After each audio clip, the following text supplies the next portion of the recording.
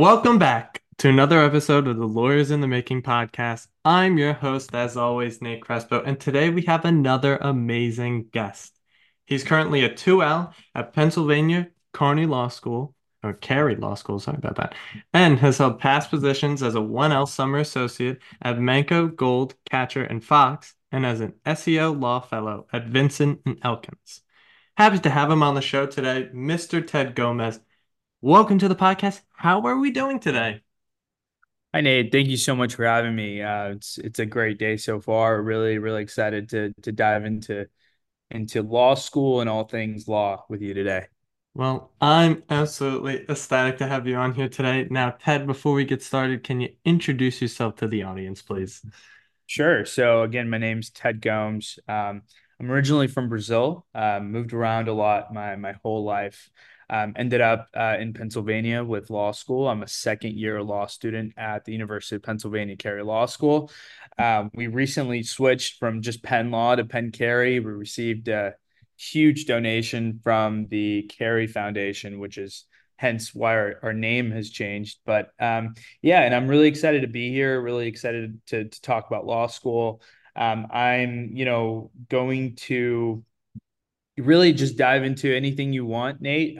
Just really excited to help people that are thinking about law school, that are on the fence about it, but also those that are in law school currently, and anything that I can kind of give as advice. I'm really excited to do that. Well, absolutely lovely. Now, let's go all the way back to the wonderful year of 2019. You were a Texas A&M University graduate. You graduated in political science, and then a year later, you would end up at UPenn Law. So, what sort of factors went into why you went to law school? Why'd you do it? Plain and Yeah. simple. Great question. And just kind of adding a little bit to that, once I got to 2019, I did finish out college, but then I took 3 years. So I did get some work experience before law school. I was at Teach for America teaching fifth graders and sixth graders, which honestly ties a lot into law school at the and we can talk about it. But on the first part, so I finished college and I went to teach, and I knew I wanted to go to law school before I became a teacher. For me, it was first I decided to take a few years because it was COVID, and I was really scared about going to law school through Zoom. That was a huge part of it. That's a I was approached by a recruiter actually when I was finishing up at A&M. I knew I wanted to go to law school. I was ready to kind of start applying actually. People kept telling me, you got to take your LSAT your junior year of college. You got to take your LSAT your junior year of college. And I kept hearing that. And I decided I decided to start studying for the LSAT, but then a recruiter for Teach for America approached me and said, "Hey, we love the work that you're doing, kind of with this nonprofit that I helped start with a few friends, and we want you to go teach." And I first said, I'm going to law school. Thank you so much for reaching out. I appreciate it. I'll think about it. And I said that I'll think about it, but I was kind of ready to just decline that opportunity and start studying for law school, but at the end of the day, Nate, I don't know if I mentioned, but I'm originally from Brazil, so I don't have, I guess, this idea of like schooling here in the U.S. is so different from Brazil. And when I moved here, I moved during first grade, and I just had fantastic teachers that really helped me learn English. And if it wasn't for them, I truly wouldn't be in law school right now. And so I thought about that, and I realized, you know what? I do think that work experience prior to law school can be important for some people. Some people, they go straight through and they're just fine. But I think the 3 years that I took personally was really important to me, and helping the kids, and even though I was a teacher during COVID, that was really hard. I felt like it really helped me as I kind of jumped into law school. So to answer your initial question is, I knew I wanted to go to law school. My mom is barred in Brazil, so she never actually practiced law. But I knew that was the goal, and I kind of veered off that path for a couple of years, but always as a teacher, still thinking, I'm going to be here for 2, 3 years, and then I'm going to apply to law school. And to be honest with you, it gave me a lot of time to study because as a teacher, you do have your, August to May, but really that May to August, I guess, period where teachers do get their summers. I didn't really, I used that opportunity to study, and that really helped. Yeah, that's really important experience to sort of tell everyone about because it exemplifies even further that there really is no straight path to the law school. Just like yourself, you took that 3 year gap. People telling you got to take the LSAT junior. I took my LSAT, I was telling you before. I got a 151. I was very unhappy about that, and I wasn't really sure what I wanted to do. And the big reason why I made this podcast was to really figure out for myself as well as the people who have since reached out to me, telling me that they're in the same situation. They're trying to figure out why they would go to law school. Like, why should I even do it? And it's really important for people to hear that, to take that gap, take those 3 years, be able to sort of really make and cement that decision. But I have to ask from that, through your teaching experience, that you were an elementary school teacher at Richardson Independent School in the Richardson Independent School District, and then you were a middle school teacher at Prosper ISD. How did those experiences sort of change your perspective or sort of shape the person that you are before you got to law school? Yeah, that's a great question. It when I think of you make so many decisions in life, and I think this was one of the best decisions I ever made. Uh, Not only to, as I kind of mentioned, the kids that I worked with, in Richardson especially, were very low income. We had 64% of our students were ESL students, so English as a second language, and they really needed help. I mean, I had students that came into my classroom in fifth grade, but were at a second grade or first grade reading level. And I will say, when and I get this question a lot about like how, especially in interviews, how did your teaching experience, how does that translate to law? And one of the big things I talk about is you have to be so organized as a teacher.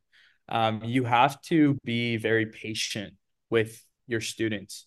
You have to realize that you have students that are so far below where they're expected to be at the grade level that you're teaching that you really have to transform your lesson plan.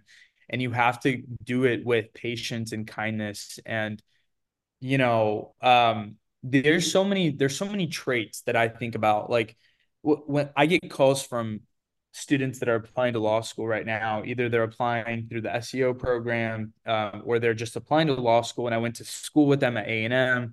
And one of the big questions they ask is, should I take a few years off? And I think it's very personal to each individual, and there's financial kind of situation. There's a financial kind of side of it that you have to look at as well. But for me, I think that, in my opinion, taking those years off were really important for my growth. I say that the kids taught me a lot more than I could ever teach them because, you know, I you really get a sense of like life outside of your bubble, right? Like for me, I've had it so well. My parents were able to help me pay for my undergrad, and I just see that my parents have made almost every decision in their life kind of, how do I make my kids' lives better, and how can I get them into the schools and that they need to go to. And a lot of my students just don't have those choices, and their parents are working 2, 3 jobs. And so I will say structure, they didn't really have a lot of structure at home, and they felt like school was their structure. And you become a teacher, but you also become a mentor. And I will say, you know all of those skills, the organizational skills, the kind of patience you have to have with students, the way that you say things to kids, right? I don't want to say it's the same, but when you have a client and they walk into your law firm and they've got a problem, like you have to find a way to how do you talk to them to reassure them that you're going to get this job done for them. It's not the same, but when you're a teacher, there's so many things that happen so quickly that you have to manage. And I think that's kind of how it works in law too. Like, problems arise and problem solving is a huge skill to have. And so teaching really helped me do all that. But organization, I think number one, right? Lawyers have to be organized and teachers are I would say I was organized before, but after being a teacher, you really have this different side of what organization means and how it should be done. So I hope that answers your question.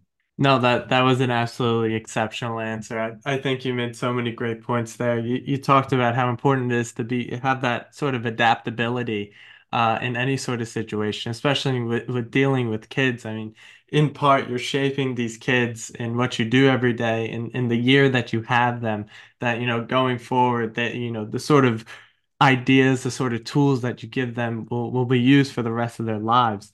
So I thought that was a really important point, and as well the fact that as much as going into law school, you think about the law, you think about it's about cases and about being in trials and getting these decisions. It's also as much a very human industry. There's so much people operating that you have to do on a daily basis, just like you said, speaking to a client. So I feel that having that experience as a teacher will be so beneficial for yourself as well as others just in sort of being able to handle people and being able to put them in the right direction. But let's go to the first year of law school in 2022 at UPenn. People always say it's very dramatic. Some people really like it. Some people love it. What was it for you? Yeah, 1L is definitely one of the one of the most stressful times, I think, for law students. I think 2L and 3L, you kind of know what you're doing, but 1L is really trial by fire. I think there's so many opinions about how to do 1L. There's so many opinions about how should you outline, how do you meet people? How do you join organizations? Do you not? And I think for me, it was finding a good group of friends. I think that's really important. I was reading on I was on Reddit kind of before law school, and I kind of got out of that Reddit world because I think it can be very toxic. But it's fun, and it can be toxic too. But I think one of the things that I read a lot about was, okay, well, when you get to law school, you're gonna wake up at this time, you're gonna do this, and you're gonna do that, and you're gonna really focus on yourself. And I didn't see a lot of I didn't see a lot of advice about how your support system can be not your lifeline, but it can be such a huge thing. And I think for me, it was finding a really great group of friends right off the bat during orientation. And I know that's not how it works for everybody. I know that's not how people kind of intend to do things sometimes. But for me, it was just finding a good group, and I did. And then um when it comes to friends that become best friends. I have a great group of friends that kind of stemmed from just outlining. Like, hey, do you guys want to outline? And it's so funny because you create this bond in the beginning that you don't realize like you're with these people all the time. Like you really get to experience all of law school. I mean, at least your 1L with them. And so I got really close with that group, the group that, hey, let's outline. And then it became truly like we were spending so much time together that we became best friends. We helped each other through practice exams. We outlined together. We would eat lunch almost every day together. And these are people that you really, you take on as friends for life. And I think that's such an important thing that I think people miss sometimes about 1L because they're so focused on getting that grade to get that job. And then I think some people forget about making friendships. And at the end of the day, if you don't do that, I think your 1L experience with your law school experience, like you're missing out on making connections with people all throughout the law school. It could be your best friends, it could be just friends in general that are, later gonna be your clients that are later going to be people and just again, I think less of it is how are they going to be an asset to you later on, but how can they be an asset to you during law school? And I think that that's a huge part for me. So I would separate it, right? You ask a very broad question about just how was it? And I think I'll be honest with you. I think with Penn, I just had no idea what to expect. You think of Penn. I thought of Penn as this Ivy League law school that's going to be very stuck up, and people are going to be very much on the Ivy kind of. Where did you go to school? I went to Harvard. Where did you and all that stuff, and I didn't know how people were going to be. I'll be honest with you. I only knew Texas really in the second part of my life. And so coming here, I was pleasantly surprised by how friendly people were, by how, collaborative everybody was, everybody sharing outlines, everybody, hey, you didn't go to class today? I saw that you didn't come to class today. Here's my notes and things like that. And I just found it way more social than I thought it'd be. And I don't know why I had this in my mind that it wasn't going to be social, that it was going to be cutthroat. And it's not the same experience that I hear from others in other law schools, about how cutthroat, how cutthroat it can be, or, how some friendships seem to be more, transactional than anything. But yeah, so one L is really difficult. I think anybody that thinks it was easy, good for them. I found one L to be very difficult. I think maybe even taking the 3 years off as a teacher, there's so many things that I gained, but then going back to that, there's so many things that I think I lost. I lost that rhythm of studying. I lost that rhythm even of reading really dense material because when you're teaching fifth and sixth graders, you're not really reading like very dense, materials. And so I think getting back on track of studying and reading was difficult for me particularly. And I think that reflected a little bit on my like fall grades compared to my spring grades. Like my spring grades were so much better. And I think that stems from having a semester under your belt and being able to kind of, all right, I know what I'm doing here. Penn offers two electives in the spring as well. And so you kind of feel a little bit more ownership over your law school studying, right? When you're able to actually pick some of the courses that you're taking. And I think that gives you some autonomy that you don't have in the fall as well. So, um, yeah, that's kind of how I characterize it. It's hard. I think anybody going into law school, I really think that you have to know that going in, it's going to be a really difficult, at least first semester. And you know what? Second semester was actually a little more difficult than the first in terms of time management because we have in the spring semester, you have a brief due. Um, we had a summary judgment brief due that you don't have in the fall. You have a memo due in the fall. So it was a little bit harder, but you kind of know what you're getting into in the spring semester. Yeah, I think you made a lot of great points there. I think the sort of the idea of having a very good support system around you of those friends, of those best friends even that they would further on become, just having that around you, it's great. It's just great for you as a person because, obviously as much as we can't forget about our mental health, we can't forget about our physical health.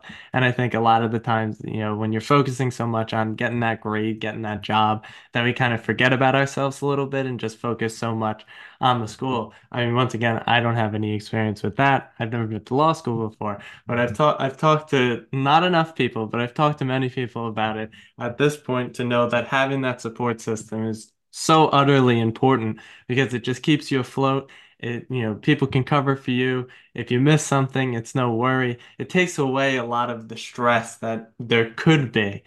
So I thought that was a very important point that you made.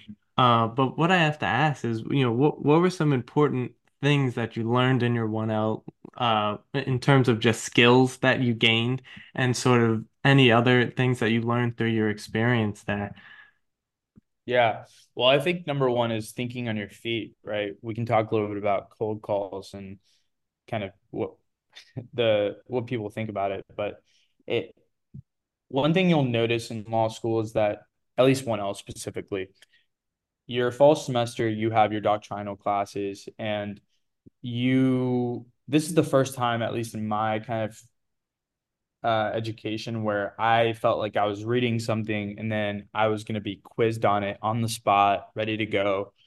And I think that really, and I don't think that's going away ever. Some people are like, oh, I wish cold calls they could just get rid of those or something. But I think that's not going away. And I think thinking on your feet and thinking critically is a skill that you really only that I've learned by messing up and in multiple ways, right? Like messing up in the sense of like I didn't read that day and then I got called on and I have to say, I can I go tomorrow? Whatever. And kind of going through that moment. But then also being ready and then being told like, no, this might not be it.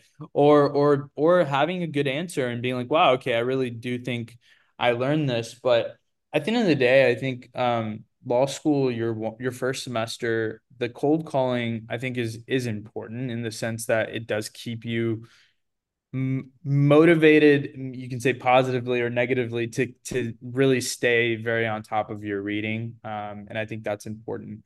Another skill that I think I've learned is being able to hear different perspectives within the classroom. I think 1L has less discussions than there should be. I thought of law school and the Socratic method as like students giving discussion points and kind of going not against each other, but kind of arguing against each other. And you don't really, at least I didn't see that much in my 1L year. And I think it's more geared towards seminars towards your 2 and 3L year. But I think you just have to be prepared to listen and in just being engaged, right, during the conversation, during the lesson, during law school. I think it can be easy with the challenging topics to feel, either one-sided on a certain issue, especially when you talk about constitutional law. But I think that at the end of the day, listening to different perspectives, and people are so smart, like a lot of my colleagues and classmates, they're just so brilliant and they have so much that they can add to a certain conversation that I think one thing I learned too is just listening to them and seeing what they can bring to the table and their thoughts and their arguments. I think that's important. I think another thing about law school that I learned is time management. Even as a teacher, I think that wasn't something that I did as well as I should have. But I think in law school, you have to learn how to time manage, and people do it differently, right? People do um, decide to do a 9 to 5. Some people decide. I worked really well at night, so a lot of my reading was done at night. And some people can't function at night, right? They're in bed by 7, 8 o'clock, and so I think finding that rhythm for yourself is really important in law school. And there's just so many issues, and this is kind of my last point. There's so many things that you learn during your first year of law school that, some people might have had in high school, a business law class or a constitutional law class. I had none of that. And so I think for me, one of the big things that I learned is that a lot of information is going to get thrown at you, and you have to filter.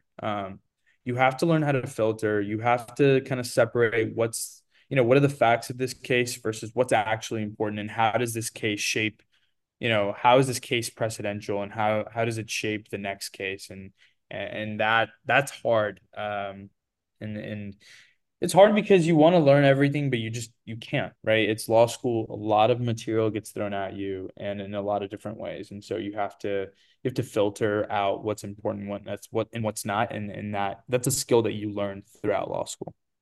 Yeah, I think the 4 points that you made were very good in, being having time management, being able to manage your time, being able to know your strengths at when you work well, when you work the most efficient. I'm very good. I'm an early morning guy, so I like getting all my stuff done as quickly as possible in the morning. And, at night I like to, relax a little bit more, get a book, read something. That's my kind of thing to do. Doing the homework. It's a phrase I have now adopted for myself, and clearly it's reflected very well in law school. It's very important to do the homework in the sense of everything in life, especially in doing this podcast, in preparing for everyone, just learning as much as possible about people. Not too much, though. I think that's also something I learned as well. because you don't want to learn too much for a podcast because it kind of devolves into more of an interview than a conversation. Because if I know too much, then I know the answer you're going to say. I'm always thinking about the next question. It's just something I picked up on. I listen to podcasts about podcasts. It's a very interesting concept.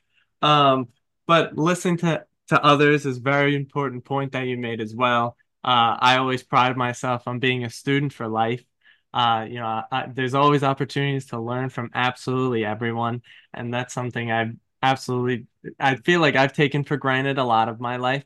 But the past year or two, I've definitely, sort of dug my feet in and really tried to employ that sort of maxim, be able to use that for the rest of my life, be able to talk to people and have these very efficient conversations, but draw out some deeper truths about people because everyone has something to offer. Absolutely every person on this planet.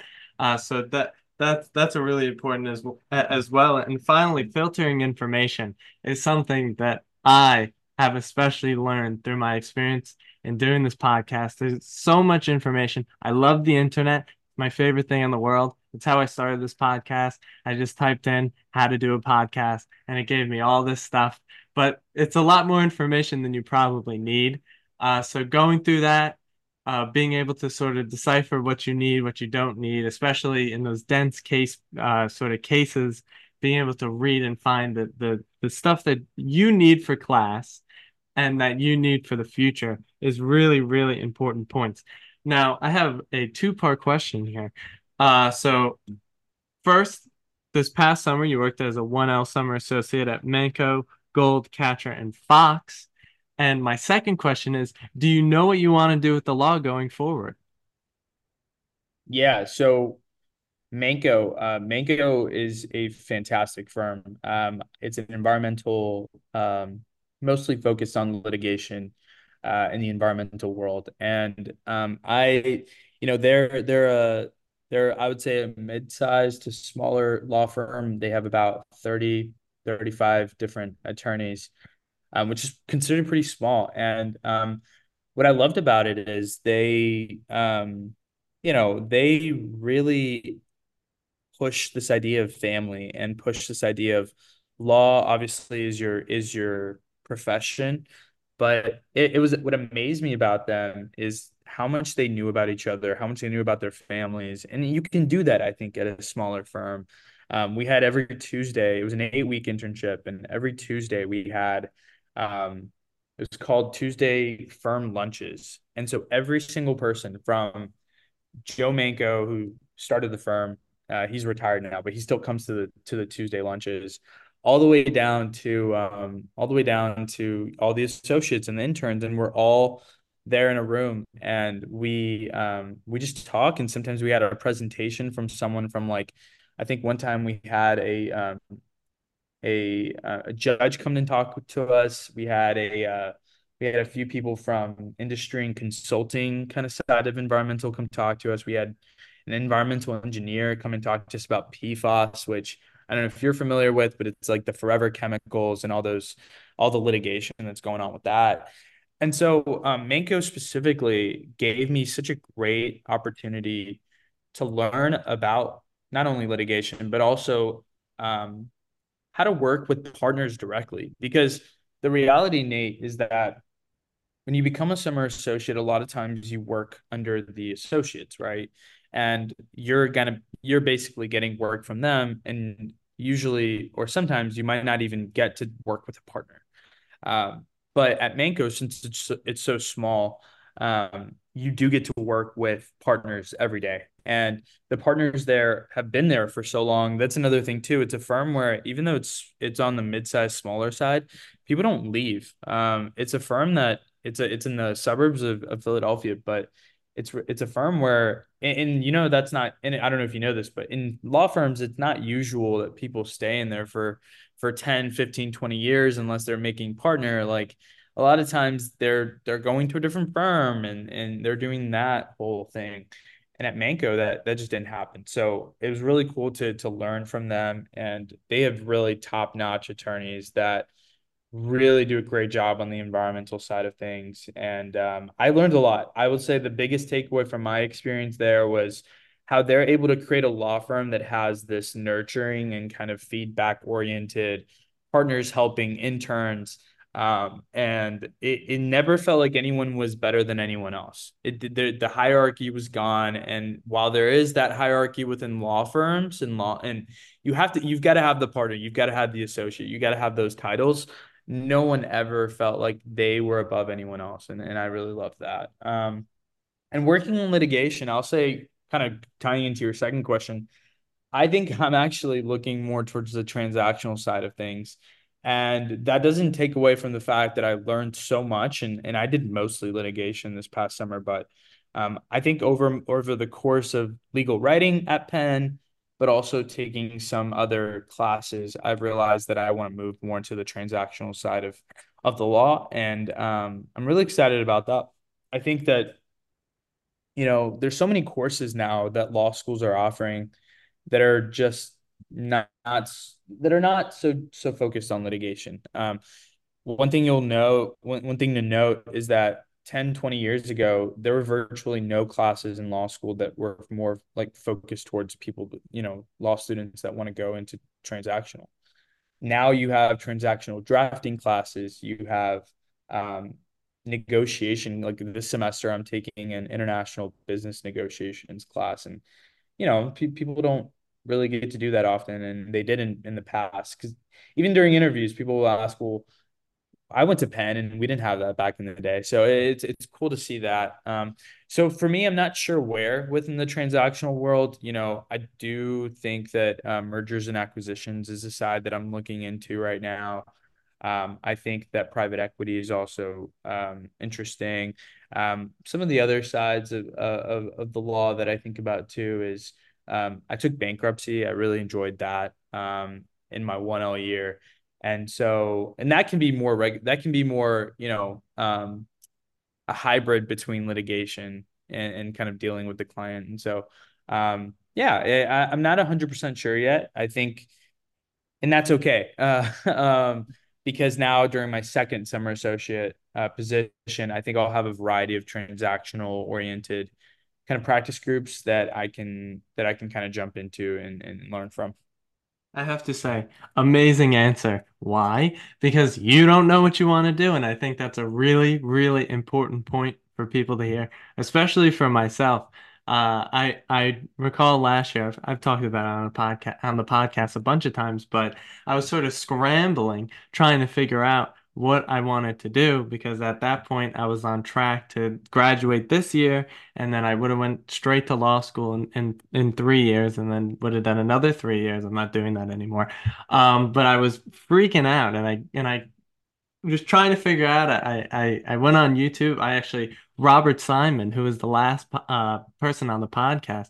I used to watch his YouTube channel all the time because he would bring people from different sectors of the law, and I would watch those videos and be like, oh, maybe I want to do that, maybe I want to do that, and then I Yeah. reached out to a friend of mine, Nick Ronde, who was also a guest on this podcast. He went to the same high school as me. He was friends with my brother. He's at Georgetown now, and I was texting with him. I was like, hey. What are you planning to do with the law? And he's like, oh, I have no idea. And he was in his third year. And my mind just like blew into 6 million pieces. And I was like, what am I doing? So I think that's such an important point for people to hear because a lot of the times it's like, we were talking about the sort of myths of law school before we started recording. It's a big concept that I like to do here. I love the myth busting. And that was a big myth that was busted for me. And I was like, oh my goodness. And I couldn't believe that you really didn't have to know. And it's always great to hear from another law student that Yeah. you don't have to know until you do it. Yeah, and that's a great point. You really don't. I think by the second year of law school, what happens is just to kind of give you a rundown. I think by the second year, or even after your fall semester, some people will kind of make that decision about transactional versus litigation. There's more to it as well. I think that binary kind of transactional litigation, it's a big decision to make, but also you have some regulatory stuff. There's hybrids, like for example, antitrust is one that a lot of people say can be kind of a hybrid between transactional and litigation. So I think after fall semester 1L or by the end of 1L, most people are either transactional or litigation, which I'm sure you've kind of heard before. But it's funny because oftentimes people decide to not go into litigation because they didn't like legal writing. And then they decide then the other option is transactional, right? And even within transactional or, yeah, even within transactional, there's so many different things that you can do. And you don't have, like you said, you don't have to know. And your summer associate position is geared towards trying different things. And so, like, I would say it's a little unique because Manco was very much focused on regulatory, but also litigation, not so much on the transactional side. And then for me, it's about now I have this new experience next this upcoming summer, not next summer, this summer, where I will get to experience so many other practice groups. And I think then, right after your second year summer associate position, then you kind of start narrowing down and you kind of start deciding what you're going to do. Thankfully, some firms they even give you the option of after your summer associate, if you do get a return offer and you go back to that firm, they do a rotational program just to kind of give you an even more important thing, I think, for me when I was choosing what firm to go to, is they don't just put you in a practice group. So let's say, a lot of firms will ask you to rank the practice groups by the end of your internship. And then they put you usually they put you in your first or second position, but you're kind of grounded in that practice group. I don't want to say for the rest of your life, but sort of, hey, Nate, you matched with real estate. Like they really like you. You said you put it number one or you put it number two, wherever okay, now you're doing real estate for the rest of your life. And I think that that's also not great because think about it. Like you could have gone through this 10-week internship and you did some real estate stuff. And this is not a knock on real estate, but you could have done great real estate work and you really loved it, but maybe you did 2, 3 weeks of real estate. And is that really gonna, is that really gonna reassure you that that's what you want to do for the rest of your life is real estate transactions or leasing agreements or, whatever. And so um, I think some firms are really smart to give rotation systems. Like some firms do like a 6 month program and you get to rotate through three practice groups. This is when you're already an associate, right? Or some of them do, I think some of them do like I don't know. It varies, right? Some do a year and then you do a year in a different practice group. And I just think that's great because while it makes it probably harder on them to have to do this for the associates, it allows the associates to really get to see, like, okay, I did a year of employment law. Do I like this? Do I not? And if you don't, and you did it for a year, now you can jump into something different. And that to me is really important. And I think some people put any don't put any or little weight to the differences to those differences and how that can be important to your decision on which law firm to go to. I think that should be weighted, and I think people don't think about it as much. They're like, oh, okay, well, I'll do real estate or I'll do this, and they forget that there are firms out there that do give you a rotation system. Yeah, I have actually heard of the sort of rotation system. I know another person that I talked to, they in their summer associate, it was rotated by 2 weeks, so it would be the 8 weeks, but they do four different things, and you could choose them as you wish, and that was another just mind-blowing thing that I learned because I was like, they really do that. So I found it to be kind of surprising how accommodating the law firms can be and sort of your sort of journey of figuring out what you want to do. Because at the end of the day, if they can help you, you could probably help them by coming to their law firm. Um, Absolutely. it's sort of the business model that they build. But finding out that that was the business model was absolutely just, I was like, really? It's like they don't tell me this before I go to law school or any like it was such new news to me. I was like, I can't believe this isn't, sort of a bigger ordeal that people are sort of expressing. And it was a big reason why I started this podcast is because of those sort of ordeals of how accommodating they are, and you're not really like a chicken without your head running around. You have a sort of a little sense of direction of what you could do. So I thought that was a really, really important point that you made, and very important for the audience out there who are listening, who are still trying to figure it out, just like myself. But I want to go back to Manco with the sort of Tuesday lunch, because there's a sort of aspect to that, bringing the speakers in. It's a big part of networking and finding mentors. Can you talk about how important networking and mentorship has been for your own Yeah. experience? Yeah, so I love that question because if you talk to some of my friends, it's funny because we'll be walking down like the law school and I'll see people that I know and I'll stop and then I'll see someone else that I know and you can kind of that happens a lot in college too. But um, I love meeting people. I think Nate, we're very similar in the sense that I love meeting new people. I love to talk to people and I like to talk to if I haven't seen someone in a few days and I see them, I want to stop and chat if I have time. And um, I think this is who I am, but when it comes to networking, I think there's some really important things that law students forget to do. And one of the biggest things for me that I did, and I just had a one L lunch last semester that I was invited to come talk to the one Ls about networking. And so one of the biggest advice that I gave them is you should definitely reach out to people that went to your either your university or people that went to Penn Law, right? And this was me talking to the one Ls, and you should reach out. You should reach out to those people that you find on LinkedIn. LinkedIn is I love LinkedIn. I think it's a great networking, but also connecting with people that maybe you haven't talked to in a while. And for me, I told them, look, there's a way to search, and I think some people don't know this, but there's a way to search on LinkedIn where you can filter, this person's at X law firm or yeah, X law firm, and which of these out of the whole law firm who went to Penn Law or who went to A&M, like particularly I did that too. And you can filter that and then you end up with, maybe three people. You might end up with 10 people you can reach out to. And one of the biggest things that I mentioned to the 1Ls is that look, you don't want to have to reach out to these people after you've already interviewed with them. What you want to do is you want to build these connections now. Like you want to reach out and say, "Hey, I'm a 1L. I'm looking into X firm. Would love to chat with you."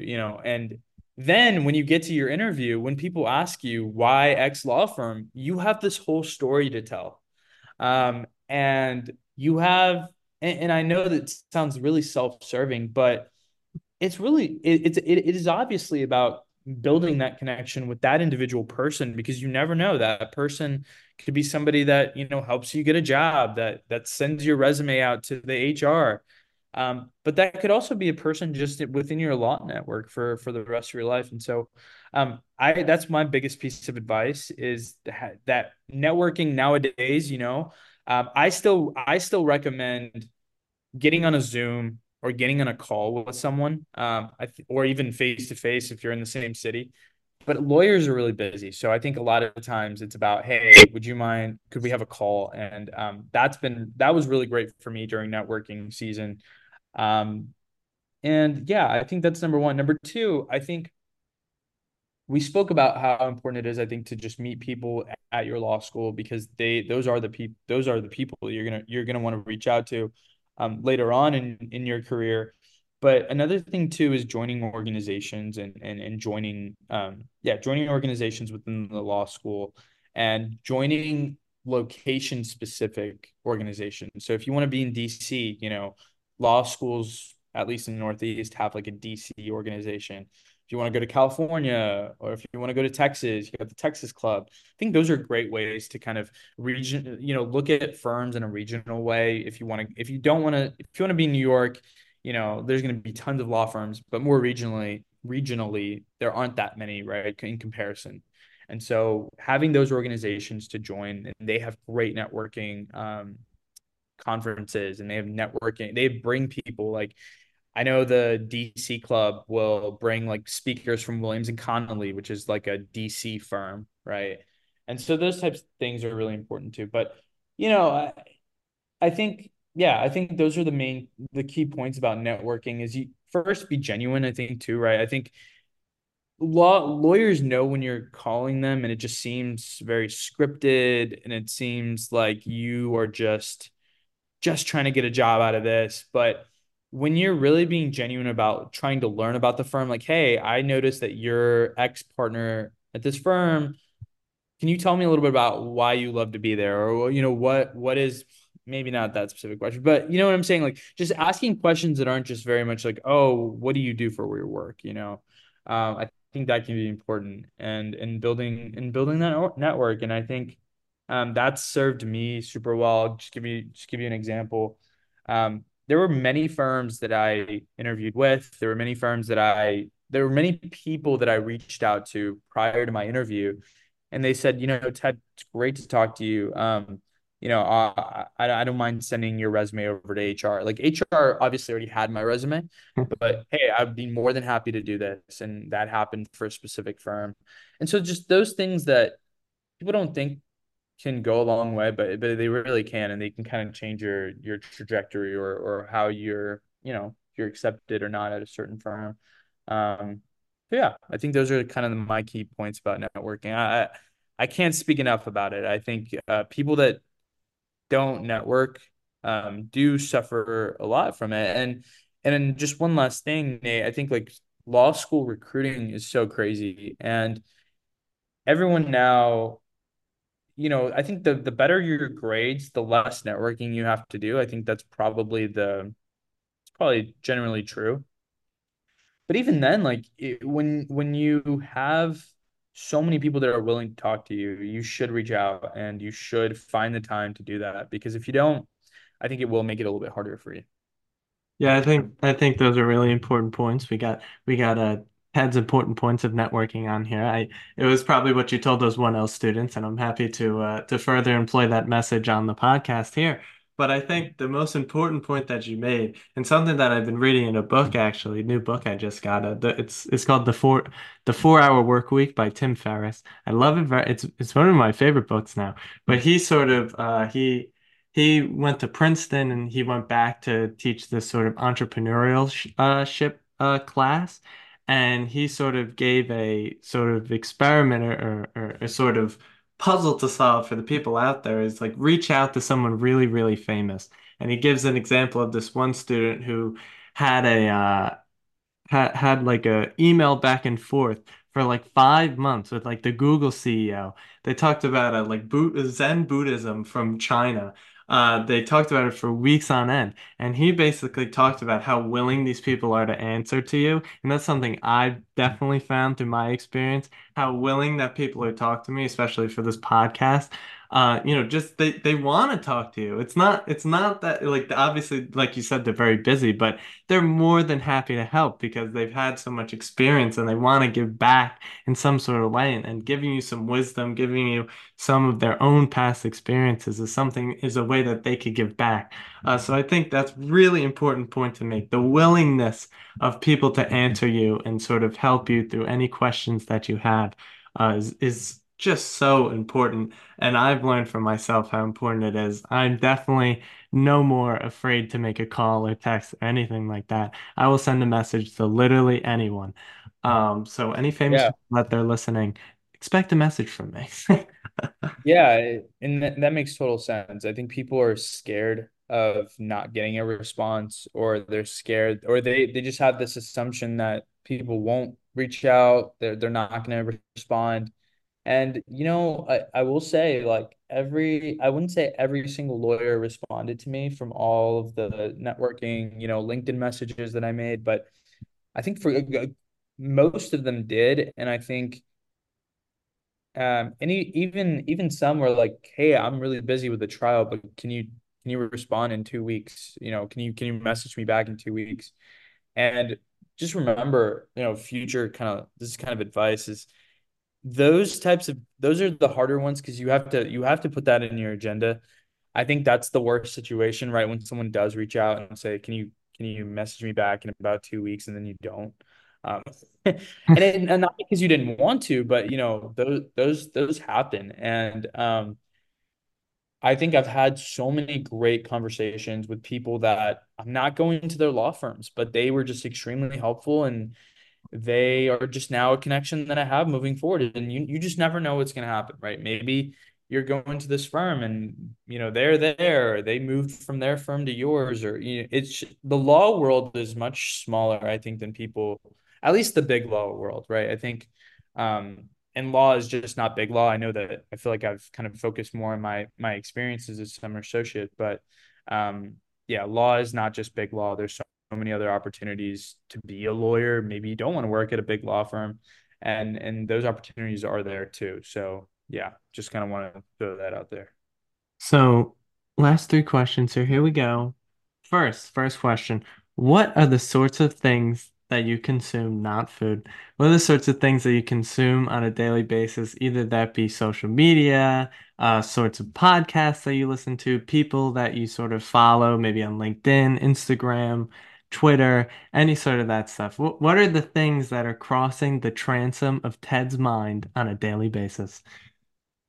Yeah, I think for me, you don't want to go through law school giving up things that really make you happy. And for me, one of the things that makes me happy is playing video games. I love to play. It's all sports related. I'm not a big like Fortnite. I know people love Fortnite and Rocket League and all those, but for me, it's like Madden, 2K, and FIFA.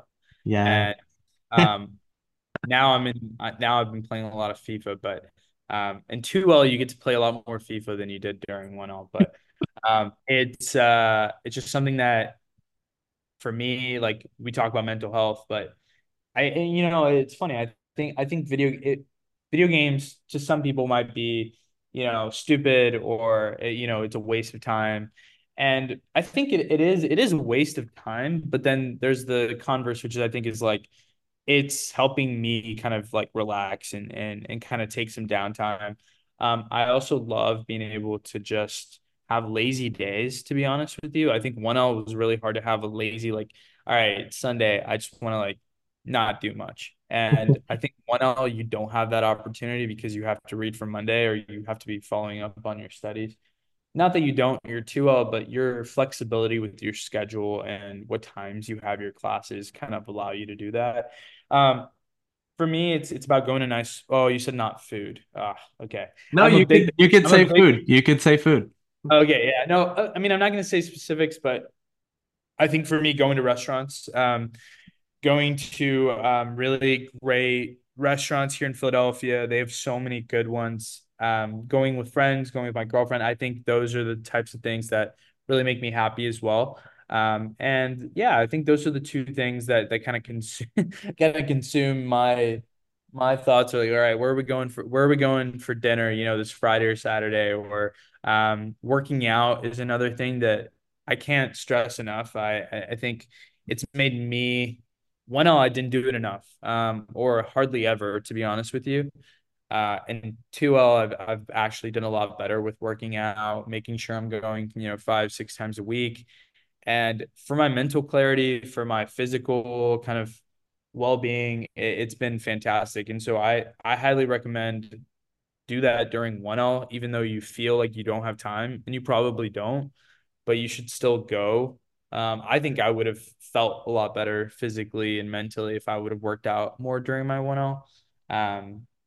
And yeah, I do a lot of intermittent fasting. I think I'm a huge proponent of intermittent fasting. I think it's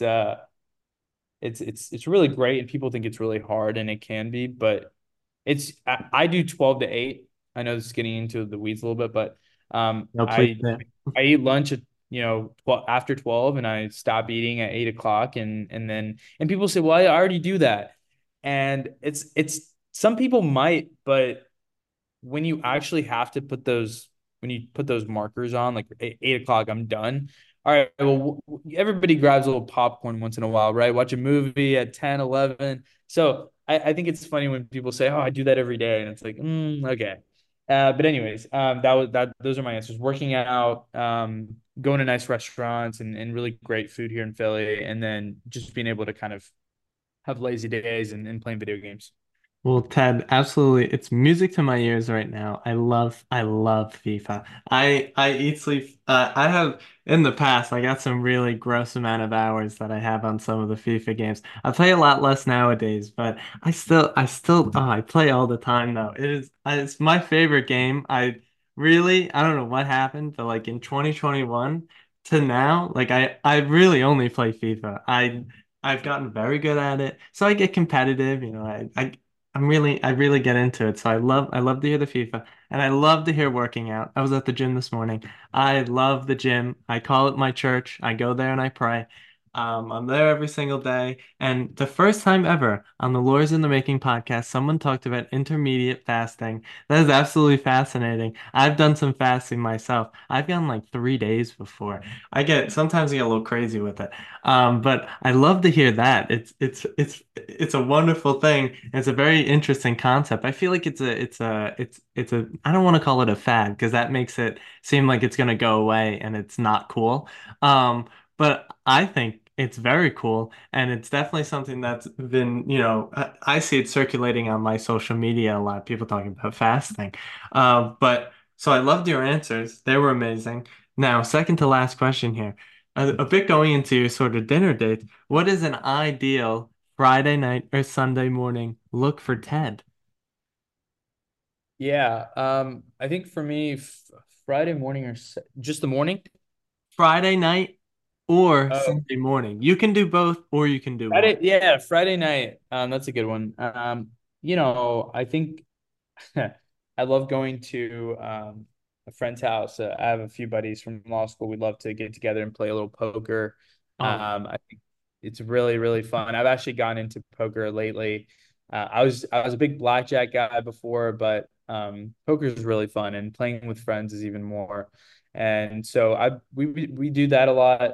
We have we have our bar reviews for law school on Thursdays. So kind of breaking your rule here, but I would say like the Thursday night bar review can be really fun with law school friends.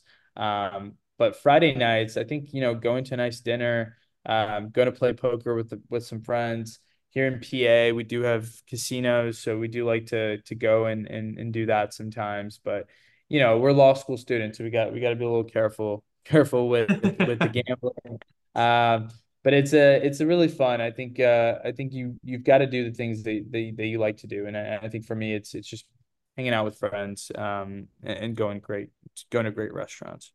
yeah, this past winter break, me and my friends really started playing poker because one of my friends, Nick, actually has a very fancy poker table that his dad got him for his birthday.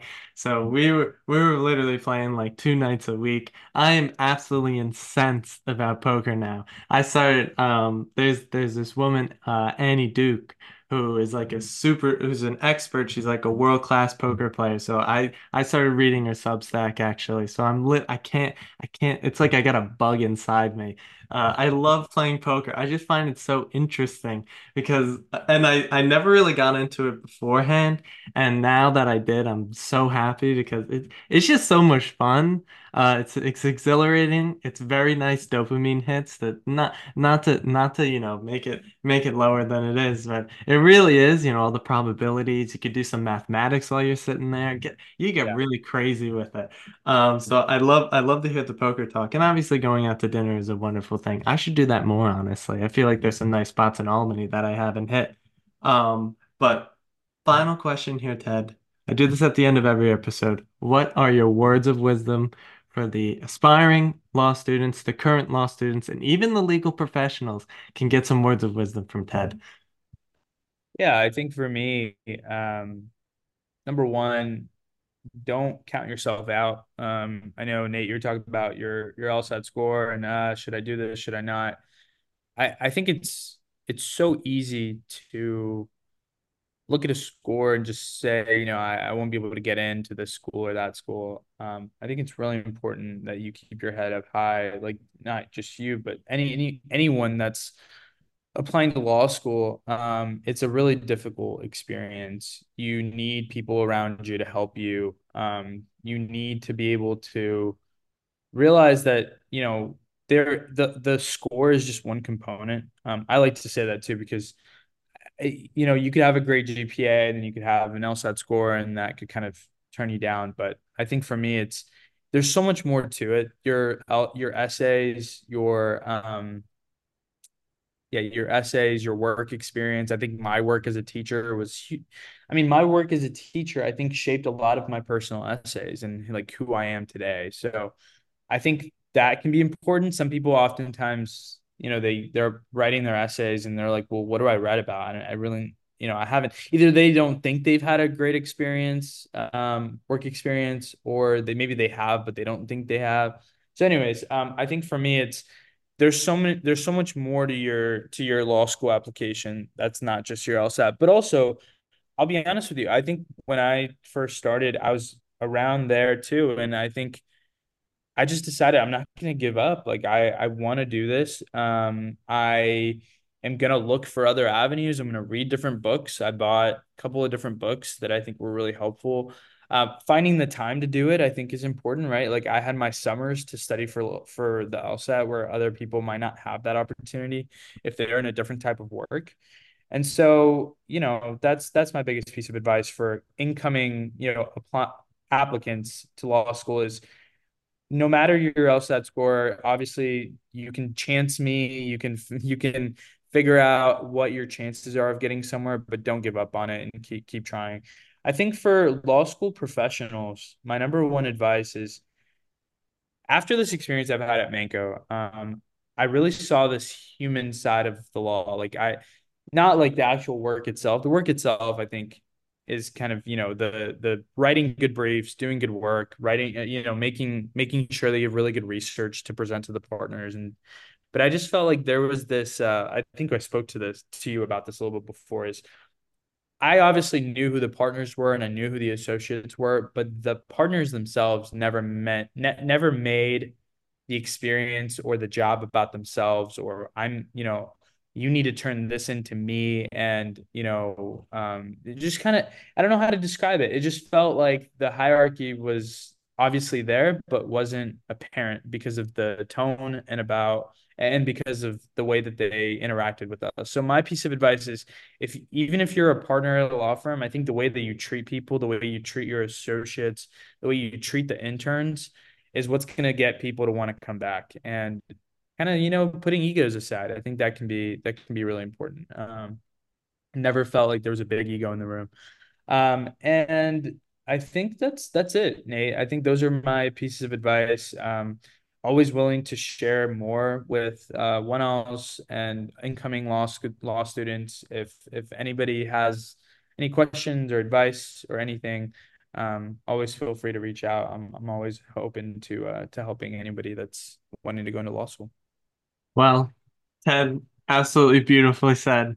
As a soccer commentator may say, it was magisterial. But that's the podcast. Ted, thank you so much for coming on, giving your wisdom, giving your experience, having that raw honesty. And for everyone out there listening, thank you for tuning in, and I will see you in the next one.